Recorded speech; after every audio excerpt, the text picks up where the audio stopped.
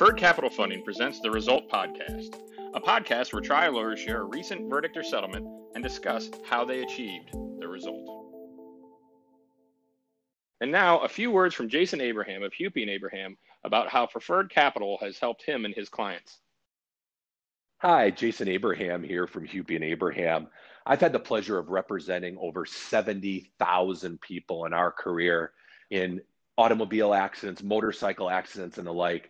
And I have found Preferred Capital Funding to be so beneficial to our clients when they have a loan issue, especially here in Wisconsin with the change in the law that would allow these loans to be discoverable in individual actions, and insurance companies and their lawyers even trying to bring in the loan company as a party to the lawsuit.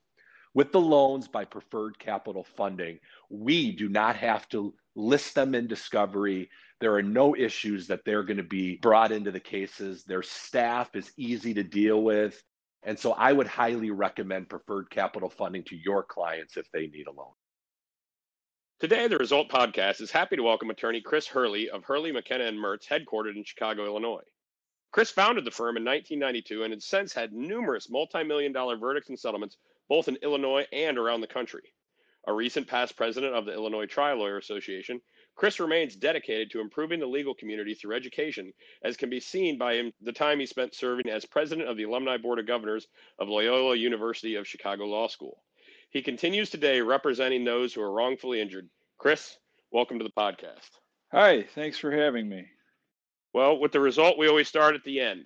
So, Chris, can you share with us what the monetary result of the case we'll be discussing today? It was $10 million. Walk us through the details of the case.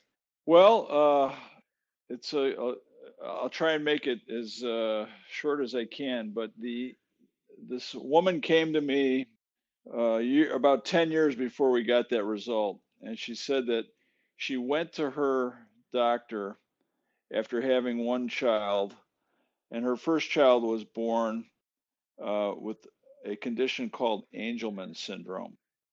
And she went to the doctor because she was afraid it was a genetic condition, which if it was something she was a carrier for, she would have another child with that.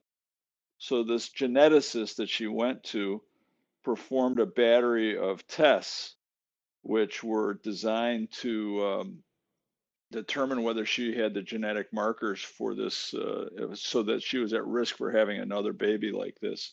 Mm-hmm. And just to go back, Angelman syndrome is a profoundly disabling genetic disorder, which renders the child essentially completely helpless in terms of brain function.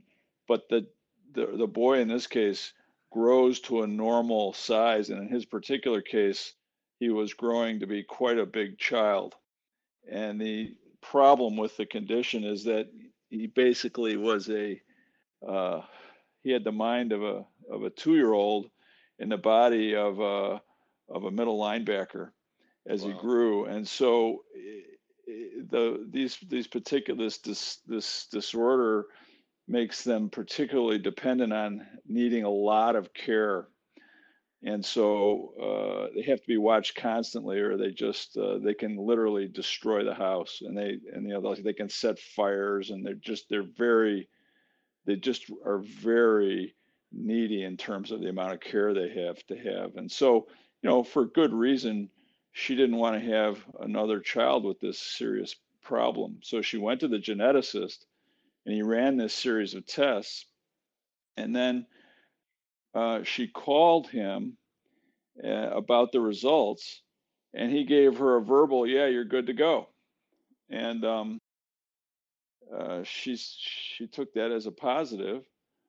But then, because she was being careful, she went to another geneticist, and she said, "Hey, is this okay? Is this a good green light?"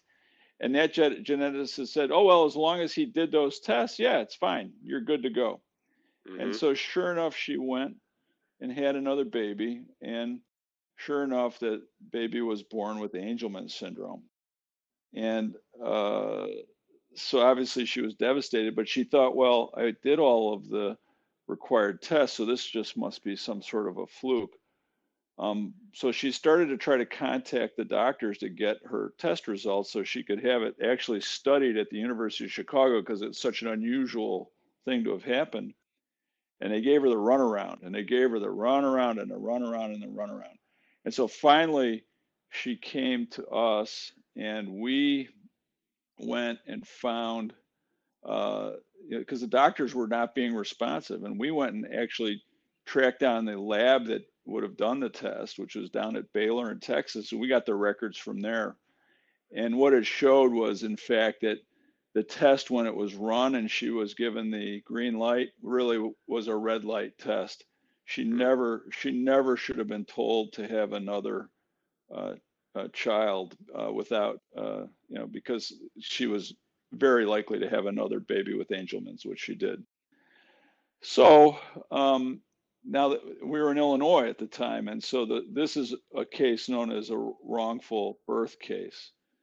And under these circumstances, the law in Illinois was very uncertain at this time, and it wasn't really clear what her damages could be, because there was case law that basically said that you could only get money for supporting such a child up until the child was age 18. And, this kid was already, which would just be a fraction of the amount of money you would need to support the child, because he is going to live until he's in his 70s. He has a normal life expectancy. So cutting him off at age 18 essentially means that he has to go live, in a state home, or you dump the cost of the care for the child on the state. So adding to this complicating factor is the fact that the woman's husband was not cooperating with her in any way and was not supporting her in any way. So she'd been left alone with these two babies, or they're boys now, and they're big and they're strong and they're destructive. And literally, she was left alone with them and was desperate for money. So we were in a situation where we had to help her. And the only way we could figure out to do it was to settle with the first doctor who had done the correct testing, but had given her the wrong result. And we settled for what would be the full value of the case at that point in Illinois history, as the law was on the books, which meant we settled for the full amount they would be liable to pay for the boys' upbringing up till age 18, which was about $3 million. Then we said to the second defendant, who gave the green light without actually looking at the test result, we said, hey, why don't you chip in on this settlement and give these people a decent justice? And they said, no, why don't you pound sand?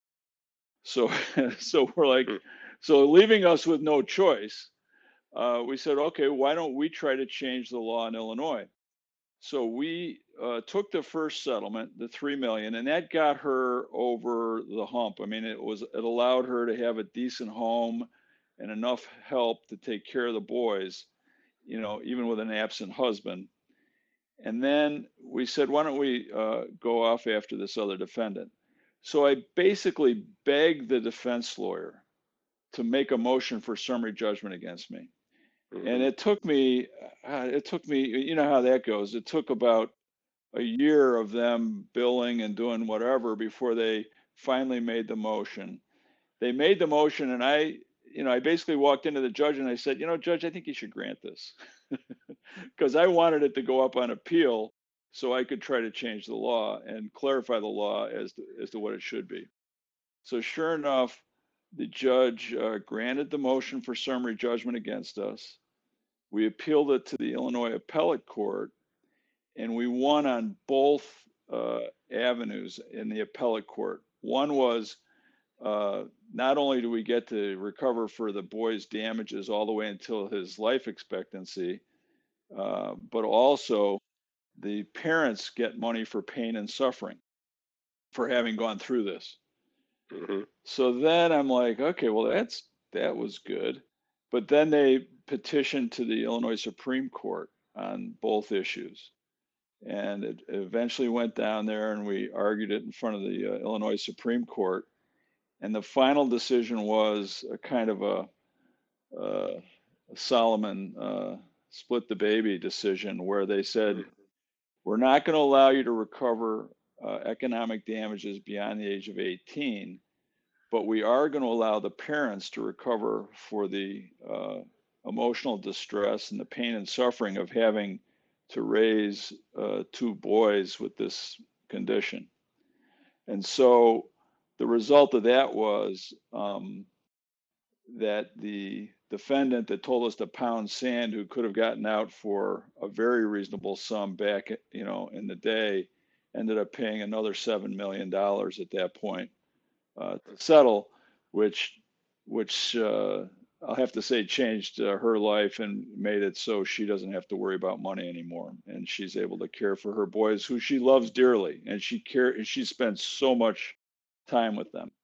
But anyway, it's a reported decision is called Clark versus Children's Memorial, and there's also some interesting video footage about that case on our website at hurley-law.com.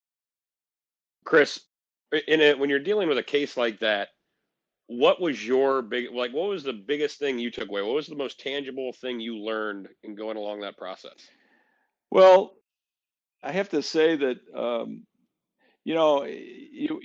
a lot of lawyers might have said, "Oh my God," because it took 10 years to get to the end. A lot of lawyers might have said, "Oh my God, this is a 10-year endeavor, and there's so much risk associated with it."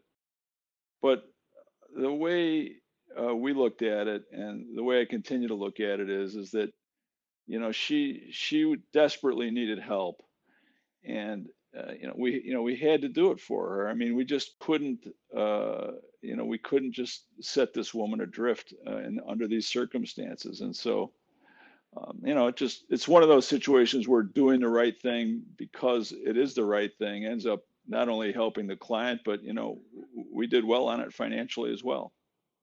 Yeah, and help the community at large while you're at it. Yeah. How did the defense approach it in both cases? Well, it was kind of interesting.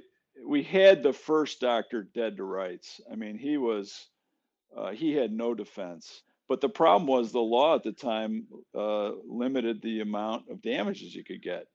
And, this woman was not in a position to take risks.